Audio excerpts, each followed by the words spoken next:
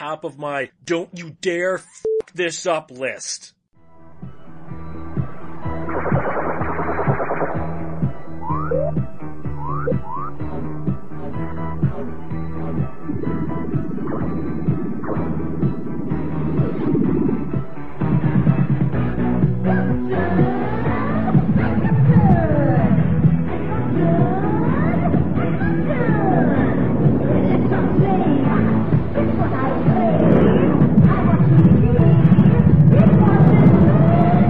Radiodrome.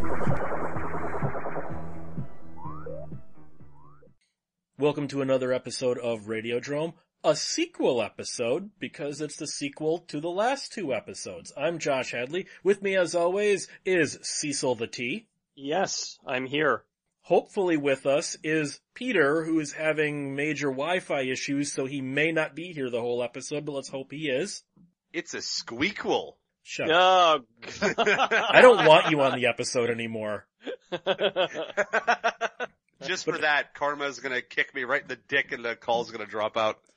Well, you deserve it. If you guys want to do something with dicks, you can always go to adamandeve.com. Use the promo code DROME, D-R-O-M-E, and you will get 50% off of a single item, 3 free DVDs, a free Power O-ring, and free US shipping. Just use the promo code DROME at adamandeve.com. That said, the last two episodes we looked at what were so-called the worst sequels of all time, although Cecil and I refuted a whole bunch of those. Let's look at good sequels. Now, I want to throw this out there right away, at least for my part. I can't speak for you guys, but I have a feeling you'll agree. Some of the sequels I'm going to talk about tonight are sequels to amazing movies. So I'm not trying to say, oh, one is better than the other. For instance, like Alien and Aliens, Night of the Living Dead, Dawn of the Dead, Day of the Dead. A sequel can be just as good as the original, but a lot of people think if you say, oh, the sequel is better, it's a great sequel, they automatically assume that means the first film wasn't. So I just want to throw that out there. Doesn't always mean that the first film or an earlier film is bad. What is your favorite sequel?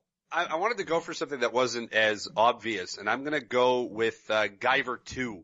Cause you were just saying, doesn't always mean that it's better or worse or whatever, but in this case, it's so much better. Guyver 2 Dark Hero is such a vast improvement on the first film, which is actually, it's great. That one's a really fun little, Stuart Gordon film with, effects by Screaming Mad George and stuff like that. But the Steve Wang sequel, with the same effects team, with a far better fight choreography team with, David Solid Snake Hayter as the Guyver character. Fight scenes are amazing. It's gruesomely violent. It feels more like the original manga and the cartoon. That's sort of a go-to sequel for me.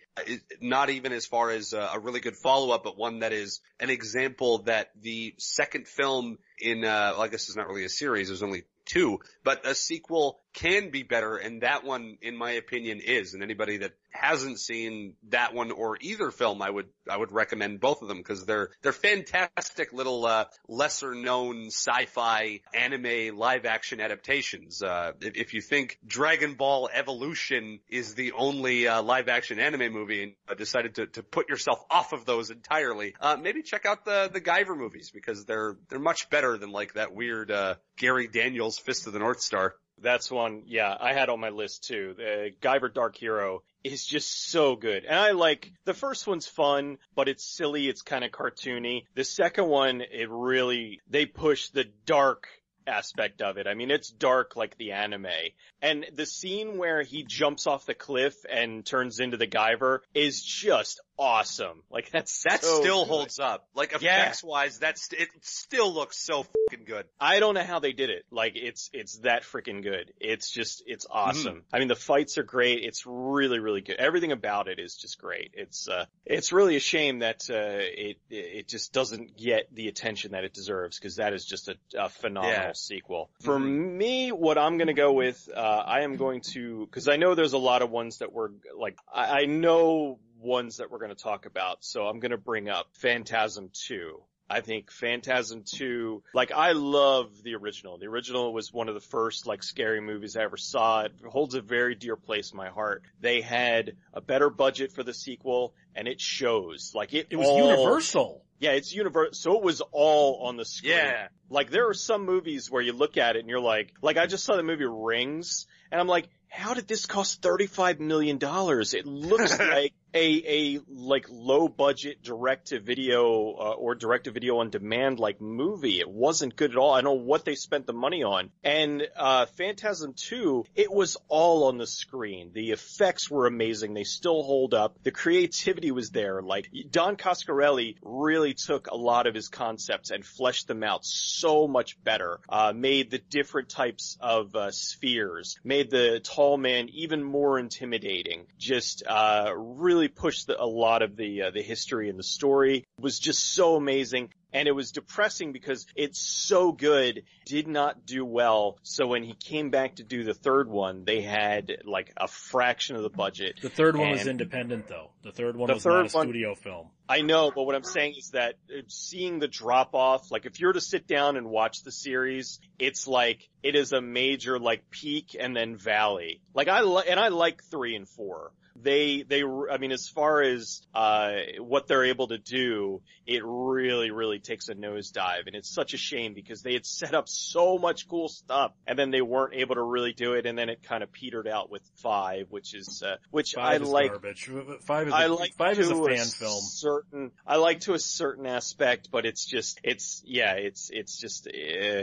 almost in name only kind of thing. But anyway, 2 is phenomenal. 2 is just an amazing film. Yeah. I'll agree with you on Phantasm 2, and I know this is the outsider opinion, but I liked James LeGros as Mike better than Michael Baldwin. Yeah, James LeGros did a really good job. I don't know, Don Coscarelli didn't like him. Obviously he wanted Michael Baldwin back in that role, but this being Universal and a studio film, they wanted, a quote-a-name actor. Hell, it was almost Brad Pitt, but he turned it down to do Thelma and Louise, which was probably a good career move, but that was almost Brad Pitt in that role. I thought James LeGros did a great job, and yet constantly all you hear about, I mean, you watch that Phantasmagoria documentary, and Coscarelli is very open about how he did not want James LeGros in that part. And it's like, but dude, you gotta realize, I get it. Michael Baldwin's your friend. Not a good actor, though. Gotta see that by this point. I agree. Phantasm 2 is my favorite of that franchise as well. I'm gonna go with, I've got a tie here, and one of them is gonna be a weird one. Aliens is arguably my favorite sci-fi sequel ever.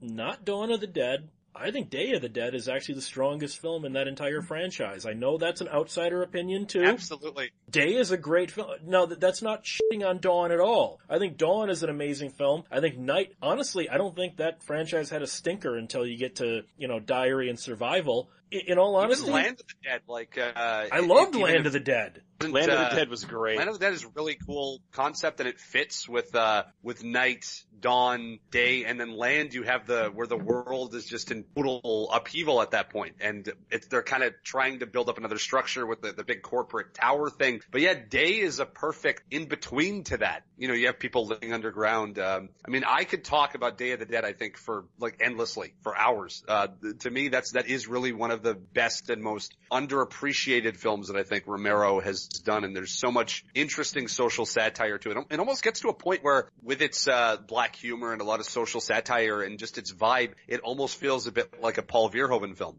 I'm running this monkey farm now, Frankenstein, and I want to know what the f*** you're doing with my time! What's that dude's name? Joe Pilato. It makes that film. Absolutely. Joe got it! Joe got him! He's so good. He makes that movie entirely. I don't care if he's meant to be the villain, because to me, I don't think anybody is actually good or bad in Day of the Dead. I think everybody's kind of an asshole, and they've gotten stir crazy by that point. The scientist who's feeding the corpses Dr. Frankenstein. Dr. Frankenstein is feeding the corpses of Joe Pilato, of Captain Rhodes' men. He's not, he's trying to make it seem like, the zombies are becoming better. They're not as violent as they used to be, but they've made no progress because all he's doing is just feeding them people anyway. Like they're not doing anything that's actually moving them forward. And you can actually see why Captain Rhodes would be pissed off about that. Like you see where every character is coming from. Like I'm pretty sure anybody as like a commanding officer would be pretty goddamn riled up if they found out that the scientist feeding the bodies of his like fallen comrades and shit to the zombies, the very people that they're like fighting to stay alive from. I gotta disagree with you on one thing though. I think Laurie is actually a good character. I think she's the only truly good, the Jamaican guy maybe a little bit, but Laurie she's actually the only character who is not somewhat of a jerk. I mean, even the helicopter pilot's a drunken asshole. Look here, woman. I'm short on manpower. I won't have you going around doping up any of my men without orders from me. Is that clear? Yes, sir. You, sir. There's that, but then I also gotta go Aliens. I think Aliens, it's such a different film than Alien. It was the only way you properly could have followed Alien up. Cause I know James Cameron had to fight, cause Fox essentially wanted the whole, just kind of remake the first movie, but with a new cast and we'll call it a sequel. They were very, very skeptical of him making an action movie out of their claustrophobic haunted house in space movie. Aliens is just as good. It does what a sequel should do. It expands the universe and takes the characters to new places. Joe Bob Briggs is very vocal about, he's joking because obviously the Joe Bob character is a satire. One of the reasons he says Halloween 3 failed was it broke the formula. Friday the 13th just keeps making the same movie over and over and over again with different teenagers. He goes, Halloween wanted to do something different. Well, they paid the price, didn't they? I think the thing with Aliens though is that you needed somebody as talented as James Cameron to be able to pull that off, because there are a lot of directors that will take a movie that is one thing. They'll take an atmospheric horror movie or and they want to almost do a genre swap, and they just don't have the talent to pull it off. And he is such a good director that he's able to make that work. He was able to pull in the right creative team, the right DOP, he knew all the people that were necessary to make that happen. And he made an incredible movie. He made just one of the best sequels ever. The thing is, whereas a lot of movies, you're comparing them, you're like, well, this one did this better, this did this better. Alien and Aliens are so different that you almost can't even compare them, because they're like, it's pretty much a horror movie versus like an action movie with horror elements to it. So they're just that different. So you can't really, you can draw some comparisons, but you can't do like a direct comparison because they're so different. So, Aliens is really one of those perfect sequels, and it complements the original. Like, it's not better or worse. It's a perfect follow-up, as Josh mentioned, like and you can take the claustrophobic Alien and make it into an action movie. All you do, and it's something Cameron did that was very simple, you add more aliens. You just make more of them and you add in Space Marines. And then you have even more of a claustrophobic effect because there's even more of these things running around and they're coming out of the walls. And it's just, when you have James Cameron doing something that has both a horror and an action element, it really works, because this guy also made the first Terminator, which in a way is also a sci-fi horror film. It's not just a futuristic story about a time-traveling assassin and the soldier that has to protect the mother who's going to give birth to a savior of the human race. It's also a phone book serial killer thriller movie. Like, it also kind of works as like a body count slasher noir atmosphere just as much as it works as like a hard-boiled guns blazing explosion action movie. So James Cameron was the perfect guy to come in and take the helm and bring us a proper sequel to Ridley Scott's original masterpiece. After what you just said, if you're watching the first Terminator for the first time, say in 1984, you half expect Tom Berenger to start doing karate to try and protect his hookers. New York dog! Dun, dun, dun. You're so pretty. But okay, you brought up Terminator. Now, this one is where I also kind of break. I don't know where I fall on this one. I think Terminator is the better film than Terminator 2 as a beginning, middle, and end, as a character arc. On the other hand, Terminator 2 is arguably one of the best action movies ever made. So I'm not sure which one I would pick. Terminator's the better film, but Terminator 2 is the more fun film. Terminator 2 was also revolutionary. Like, Terminator 2, for better or for worse, really was the movie that, made CGI a thing. Cameron incorporated it with The Abyss, but they weren't quite there yet. It was only a minute and 34 seconds in The Abyss total. And it took, I think, some ungodly amount of render time to get that minute. It took like 37 years worth of rendering time in order to get that minute and a half. Like something absolutely atrocious, you know, like, cause the computers just could not handle it at the time. But they had learned from that and were able to do, in Terminator 2 and really take that and make the transforming, you know, the T-1000, the liquid metal, and oh my God. It still looks so goddamn cool. Goddamn Good. Okay, here's my question. How do 1991 CGI effects still look good today, but early 2000 CGI effects don't? I have an answer. That's because there's more CGI in movies now, whereas they used it very carefully in early 90s movies. Like, just look at Jurassic Park. The dinosaurs in that look a billion times better than the ones in the newest one that just came out, and it's because we see so much more of the dinosaurs. Just like in Terminator 2, the liquid metal effects and all the other like little Terminator effects and the little CGI that they snuck in, it shows up just the right amount of time, which is why I think on a technical level, Terminator 2 is one of the most perfect films ever made when it comes to special effects, when it comes to pacing, when it comes to action beats, when it comes to soundtrack. Brad Fiedel's score in that movie is just amazing. The color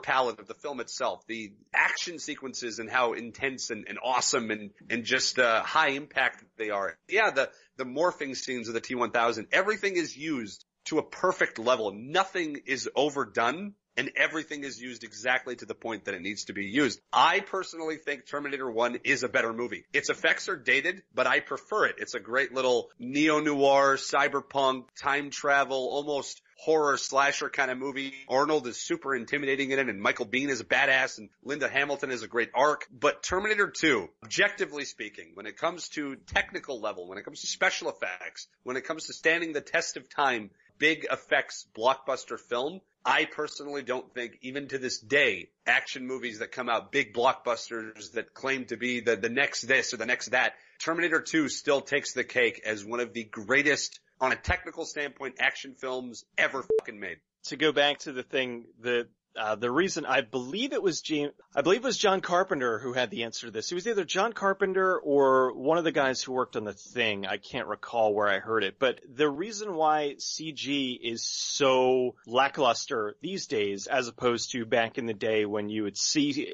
it and it would be impressive. I mean, there was some bad CG, but there was a lot of stuff that just looks so much better than it does now. And it's because that movies are so rushed nowadays. They used to get like a year and a half of pre-production, and that's where they would do all their storyboarding and their working, and they would really organize everything. And then that way with stuff like the CG, with like Jurassic Park, they would be able to incorporate, okay, well, here's what we're going to do. We're going to blend the models with the computer aspects. We're going to do this. We're going to do that. We're going to make it all seamless. And now they rush full headlong into it without a proper pre-production time. They get into the film and they shoot everything on a green screen, and then they just are like, okay, they give it to the CG, you know, the computer animators, and they don't a lot of times give them proper cycle. They don't give them enough time. Yeah. So there's so many times where we'll get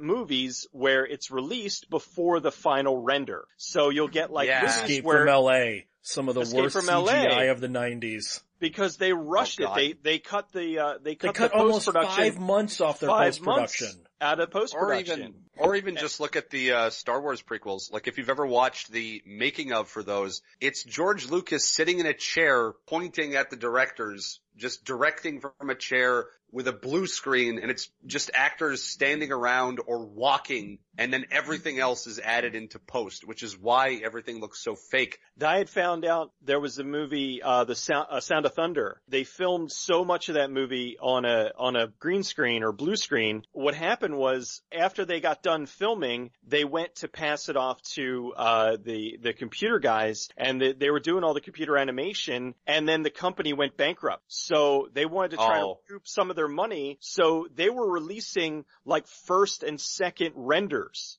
on that.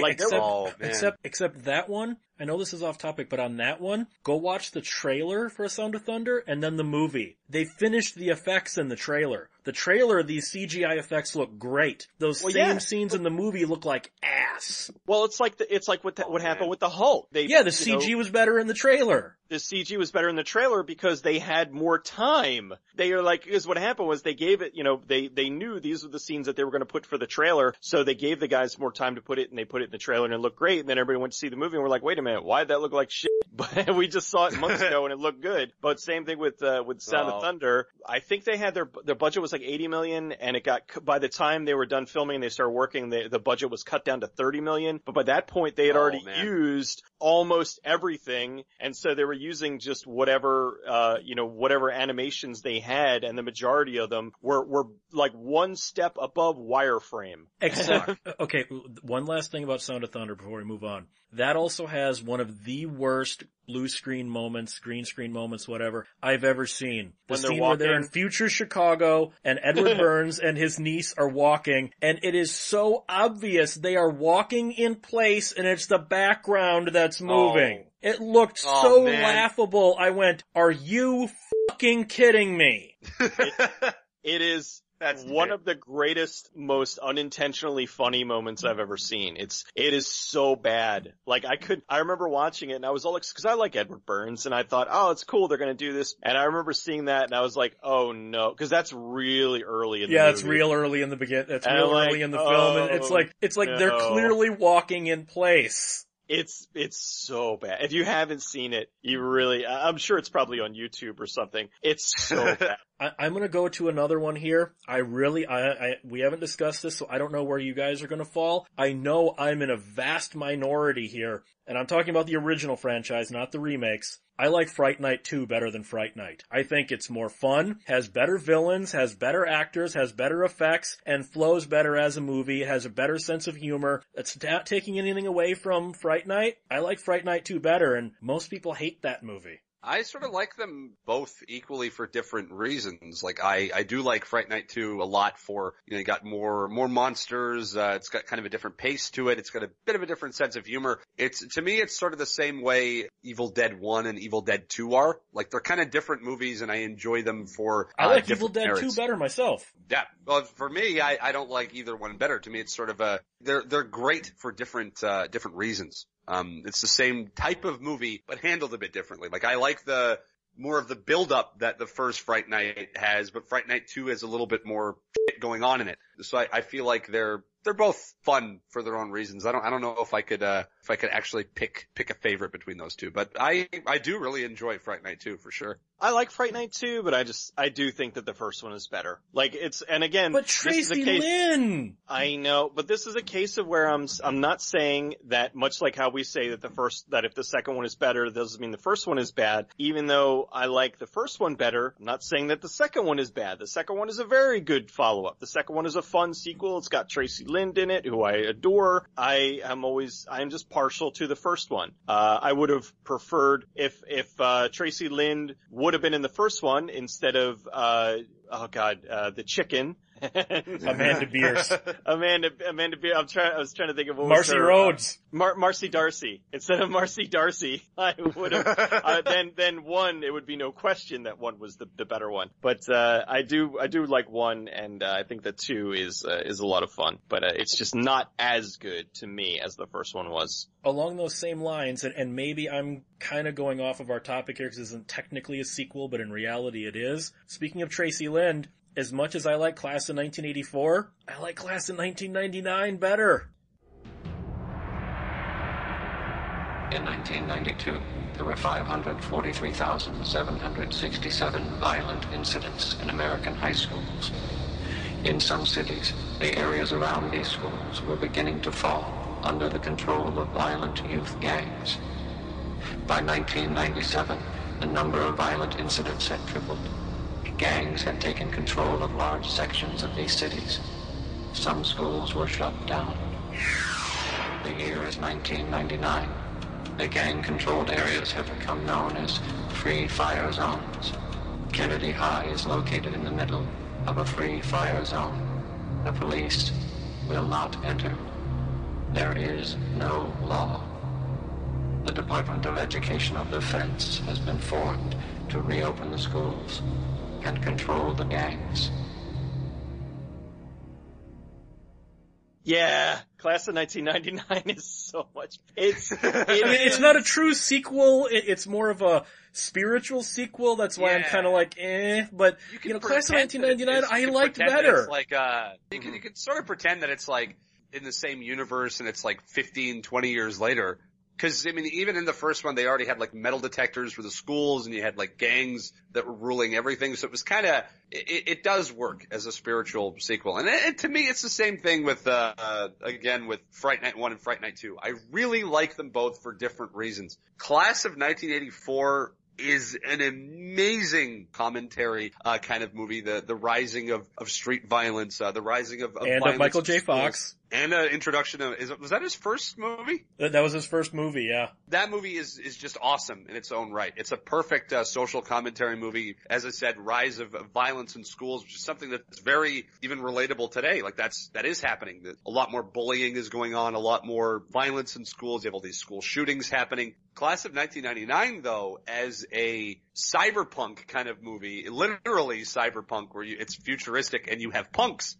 So you have cyborgs and punks, cyborg teachers that can do rapid fire spanking and, Pam Grier was so hot in that too. Oh, Pam Grier was awesome in that movie. She was easily, actually, honestly, all of the, cyborg teachers were great. I love the old man Spanky teacher. I love the gym coach. Patrick Kilpatrick. Yeah, oh god, he's awesome. He's got the rocket launcher arm, and Pam Grier's got the flamethrower. And the teacher, the other teacher, the older guy who looks like, Bernie Sanders, just looks like, I don't even know if he's got like a special power. He has like a vice grip hand or something, doesn't he? Or he's just like super strong. Like I forget exactly what his, well, they all were kind of. The absolute best part of Class of 1999 is how, by today's standards, how dated it is. Not the effects or anything. One line of dialogue. These completely autonomous, self-thinking, and self-aware androids. 1 million megabytes.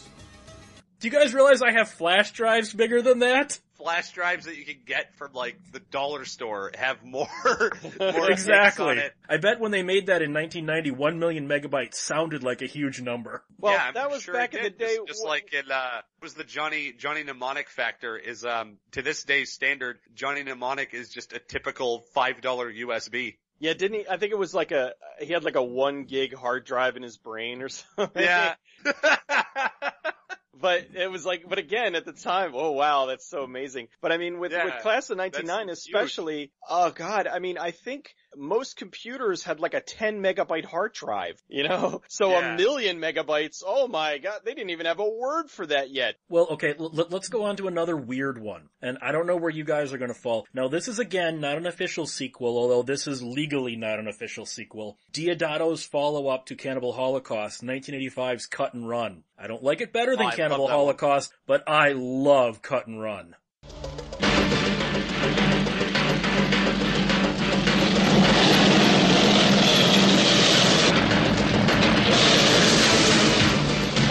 Civilization has introduced countless evils to this mysterious jungle, but not terror.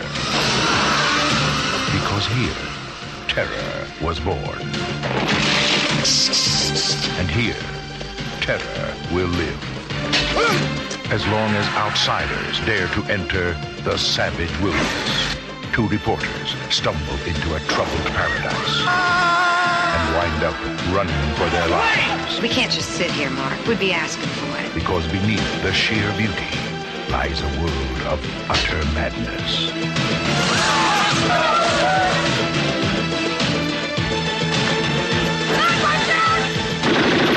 Today's headlines erupt in a timeless thriller.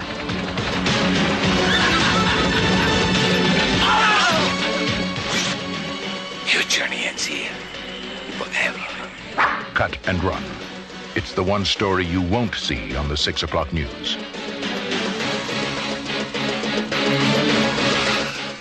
That is just an awesome 80s movie in general. You have fantastic Claudio Simonetti music. It's super sleazy. It's super 80s. It has a decapitation scene that, in my opinion, rivals the one in Exterminator. And that dude pulled in half by his nuts like a wishbone. Like, Cut and Run is just a perfect sleazy 80s movie. I don't like it better than Cannibal Holocaust either, because it barely even feels like the same type of cannibal movie, but it's just a perfect 80s movie. It almost feels like what the Miami Vice movie should have been. Yeah, it's very much a Miami-based movie, but Deodato says on the DVD, it's for all intents and purposes, is the real sequel to Cannibal Holocaust, but because he doesn't own the rights to Cannibal Holocaust, it legally isn't. Well, yeah, I mean, it works in that. There are cannibals and all that stuff, but and it deals with the media and all that. You can see he's going over the same ground, but a lot has changed since 1980 to 1985, Yeah. so he kind of updated,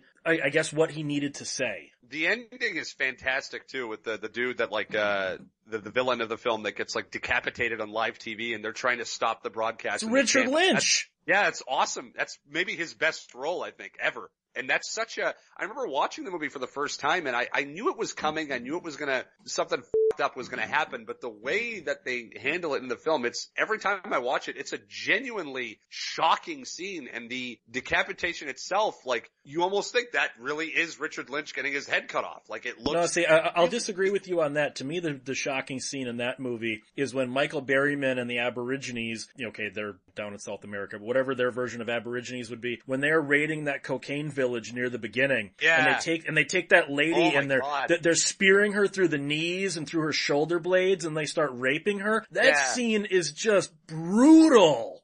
And when Berryman, I think, he just starts lopping their heads off while they're on the deck and stuff like that. It's a savage fucking scene. That the whole movie is. It's, to me, again, I will label it as the quintessential sleazy, gory 80s movie. It's the one that I would suggest anybody that just I want to watch something, violent and weird and very 80s and synthy this weekend. And I'll immediately say Cut and Run. It's got cocaine, it's got cannibals, it's got synth, it's got neon, it's got drug dealers, it's got Vietnam jackets. Did I mention cannibals? I think I did. It's a perfect 80s movie. Yeah, it's been a while since I've seen it though. But, it is a very solid follow-up.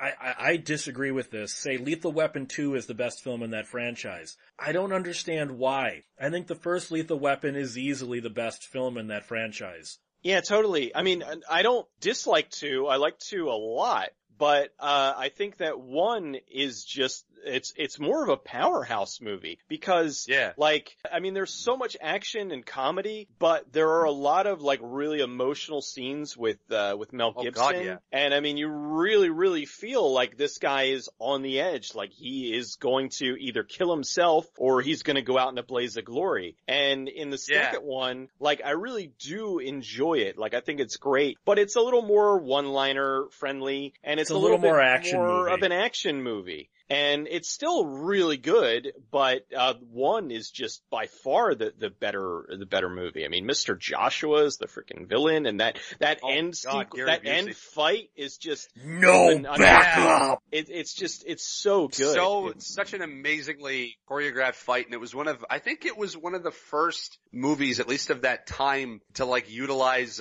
mixed martial arts, like Brazilian jiu-jitsu. That was one of the first times you actually saw a fucking arm bar in a movie, which is pretty revolutionary for a movie that came out at that time. It was a different form of martial arts and fighting style, because usually you'd see karate or taekwondo or boxing, but this one showed grappling, which is something you would see a lot more, especially, with UFC becoming a thing and MMA taking hold of culture and sports and stuff like that. That wasn't something you saw much of in 70s and 80s movies, except for maybe occasionally, Bruce Lee would bust out an arm, but who remembers that? That it's something that shows up randomly at that time. And I think it was very, that fight alone was incredibly revolutionary. When it comes to Lethal Weapon 2 though, I like it. The only one I don't like in that franchise is 3. I felt like that was the weakest one. Seriously?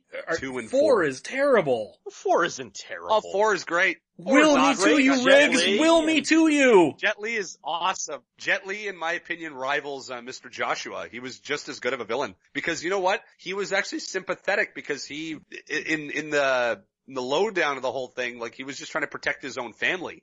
You actually felt for Jet Li's character, and he was a total badass. Like he was like kicking both Danny Glover and Mel Gibson's ass like they were nothing. That fight scene when I forget what's happening. I think like the building is like flooding or something. But it's been a while since I've seen 4. But 4 is a really underrated sequel, and it's much better than 3. And I actually prefer it over 2. To me, when it comes to Lethal Weapon, 1 and 4 are the strongest ones in that franchise. I do have to say Lethal Weapon 2 does have one of my favorite comedy moments in the franchise, though. When Danny Glover's at the South African embassy. Mr. Jones? Right. Sit down, please. Well, what can I do for you today? Okay, I have this problem, this very delicate matter. I have a friend of mine who wants to immigrate to South Africa. Yes, of course. I can certainly help him do that.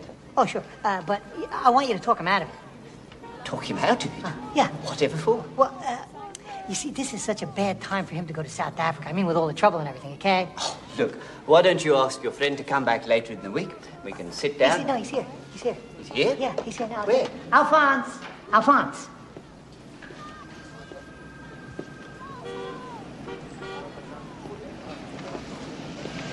How you doing? I think there must be some mistake. Say what? Sir, listen to your friend here. He knows what he's talking about. I don't think you really want to go to South Africa. Why not? Because you're black. You are. He is. Of course I'm black. That's why I want to go to South Africa. To join up with my oppressed brothers. To take up the struggle against the tyranny of the racist, fascist, white minority regime. Fascist white regime. One man, one vote? One man, one vote. Free South Africa, you dumb son of a bitch! You dumb son of a bitch. Look, I've heard just about as much as I want to. I'm going to ask both of you. Hey, just look here. What's happening here? Hey, back off. Take this. Yes, but I think that's one of the best comedy moments in that franchise, personally. Free Africa now, you dumb son of a bitch. Yeah, you dumb son of a bitch. One of the things that makes Jet Li so much of a badass in 4, and it's so subtle, is there's a scene, I'm pretty sure it's when he shows up, for either the first or second time in the film. Mel Gibson has the gun with the laser sight on it, and he points it at his chest. Jet Li looks at it and, tries to, brush it off of his shirt. It's, what is that? Like he's annoyed. Yeah, that's awesome. By the laser, and it's so, this dude's pointing a gun at you, and you're just like, yeah. It's so good. He's flicking a bug off of his shirt or something. It's great. Jet Li's so subtle. His physical presence in that movie is astounding. How badass Jet Li is in that movie, and it's a shame we don't see him as much anymore, except for when he gets together with Stallone to do an Expendables movie. I think Jet Li carries himself, and he proved it in Lethal Weapon 4, and I don't get why he didn't stay a bigger name. To me, that's why 1 and 4 are the best, is because they have the best villains. You have Mr. Joshua, Gary Busey in 1, and you have Jet Li just kicking all kinds of ass and being fucking awesome in 4. Speaking of Danny Glover, I like Predator 2 the best film in that franchise. I think Predator 2 is easily the best film. Predator 2 does what a sequel is supposed to do. It expands the universe and goes in a completely different direction. And I think Predator 2, in a strange way, its biggest failing is that it's a Predator movie. There are moments where I'm getting into this. It would absolutely still work as just like a crime film. As a near future crime film. Cops versus Colombians. Yeah, Peter, there are parts in that where they're getting into the whole drug war angle, and I'm so into that, and the Predator actually just kind of wrecks the cool drug war story I'm into. Yeah, it's the opposite of the first movie, where in the first one you're kind of waiting for the Predator to start showing up. It's kind of a generic big guns, the jungle shooting stuff, and it's like, okay, when's the fucking alien gonna show up? And when the Predator shows up, that's, to me, in my opinion, when the movie really does get awesome. It becomes this alien horror survival movie where, the Marines are getting picked off one by one and they're setting up traps. It's the suspense angle in the first Predator that makes it work. And the fight at the end where Arnold Arnold is camouflaging himself, and it's like more of a battle of wits than an actual battle of physical strength. Whereas Predator 2, the whole movie, in my opinion, is incredibly strong. It's the storyline itself, which was actually based a lot, in fact, like those drug wars were really happening at the time, and the Colombians and the Jamaicans just cutting each other down with automatic weapons, and the police being almost helpless at that time, because I think the economy was really shit at that time. Like, they just didn't have enough police, which is why a lot of vigilantes were coming out of the woodwork, and a lot of crime was on the rise at the time. So Predator 2 utilized that perfectly to create this kind of very believable future. It's almost in the same, other than like some of the weird looking guns, it's a future you could buy, much like the one in RoboCop, where it's like what you would actually be more realistic in a future world would be an economic collapse and a rise in crime, which really is happening, and something that's more believable in corporations running everything. It's not so much in Predator 2, but it's more of a rise in crime and vigilante justice and police being kind of helpless, which is such a cool thing to thrust a Predator into, because it's so much different from the first movie. You have the Predator really going on a big game hunt, because he's got two gangs that are kicking the shit out of the police. Technically 3 gangs if you count the police. Yeah. So it's like that almost makes the Predator in 2 seem like even more of a badass, because honestly, I guess technically, isn't it like in the novelization it says something that the Predators are actually she's or something? Or No. The Predator in the first movie was female. The Predator in the second one was a young, inexperienced male. Yes. So if you look at it in a way, Predator in Predator 2 comes across as more of a badass because of what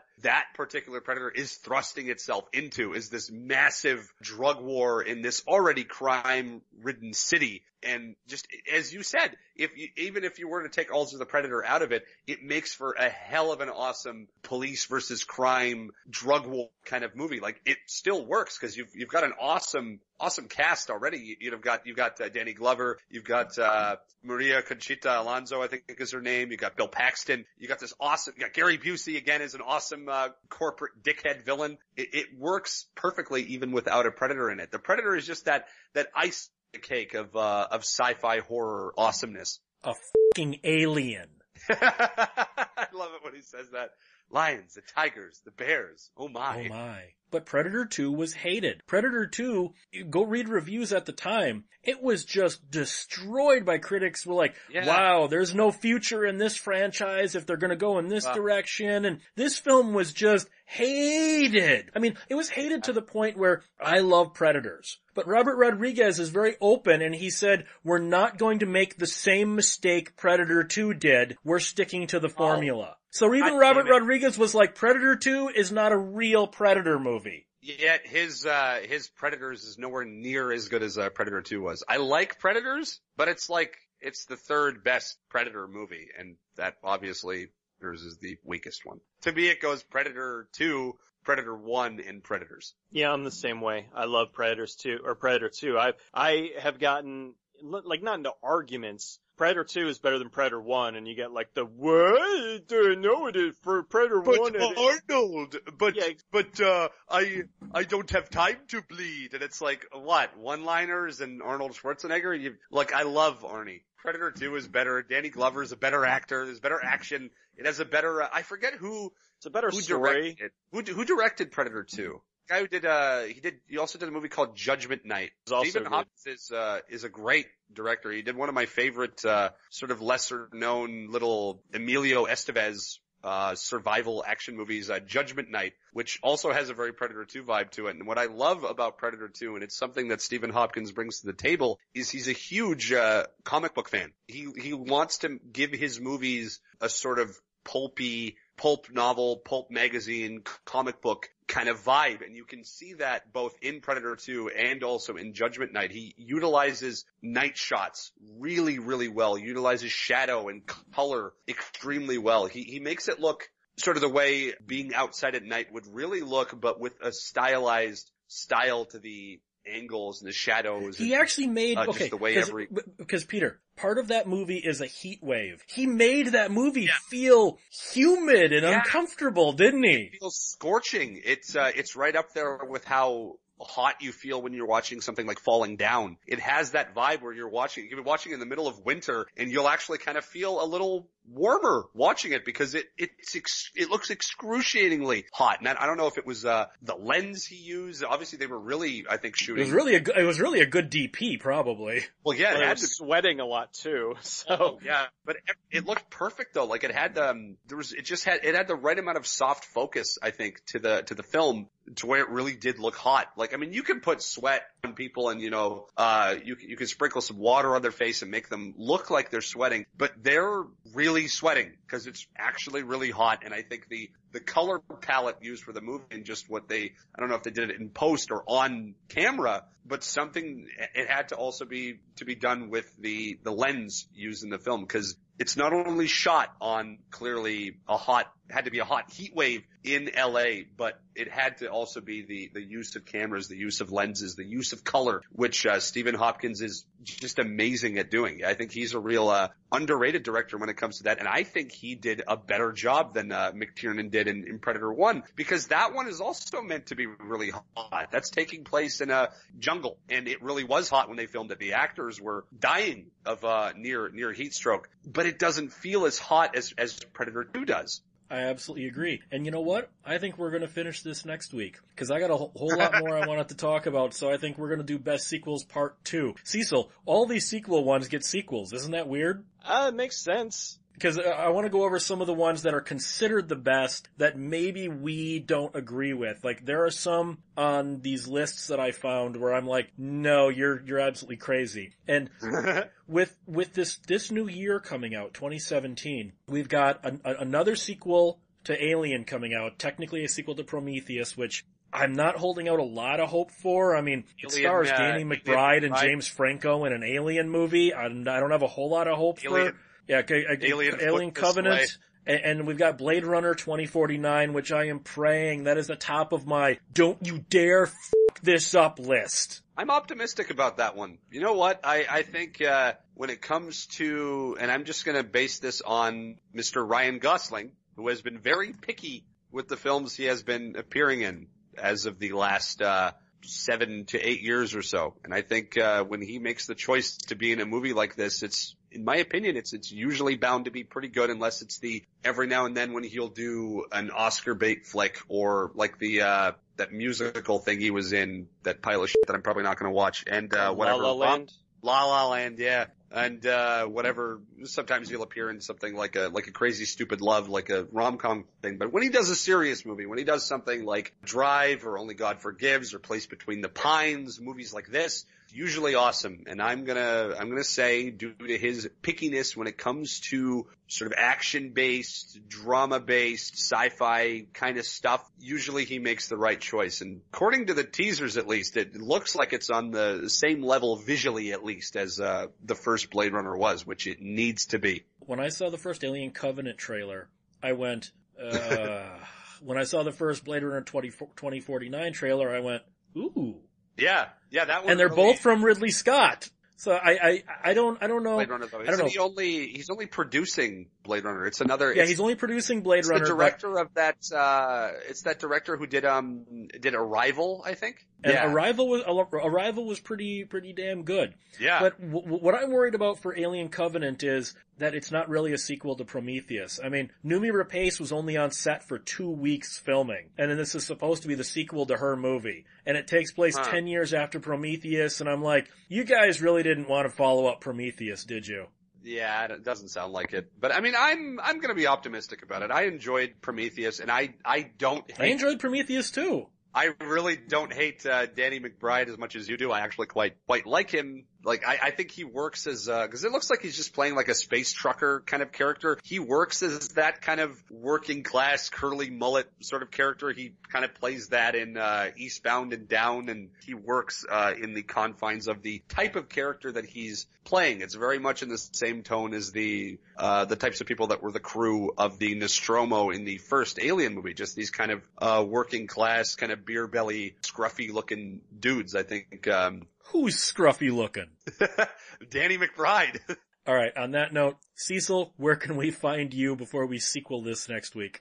You can find me at escapistmagazine.com, goodbadflix.com, as well as goodbadflix on Twitter and Facebook. Peter, where can we find you? You can find me getting drunk tonight on Twitter at Cinematica, on Facebook, The Cinemasochist, on YouTube, The Cinemasochist, and on 1201beyond.com. You can find me at 1201beyond.com. You can contact this show at 1201beyond@gmail.com. Guys, try to be a cut above. Keep one foot in the gutter, one fist in the gold. Have a good night.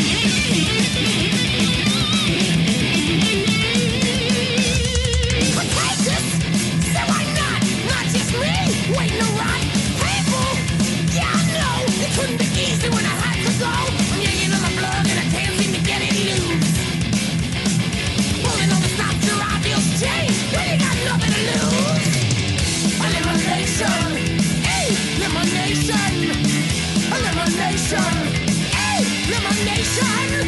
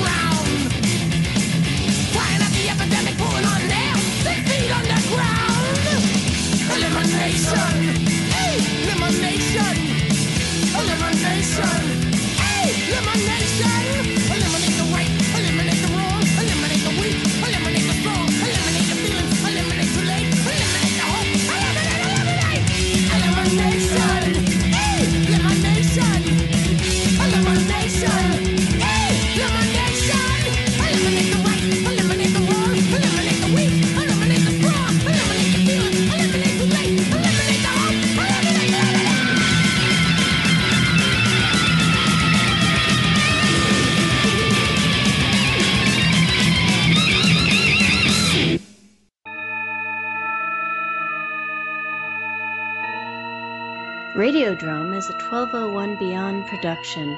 Find it and other great content at 1201beyond.com.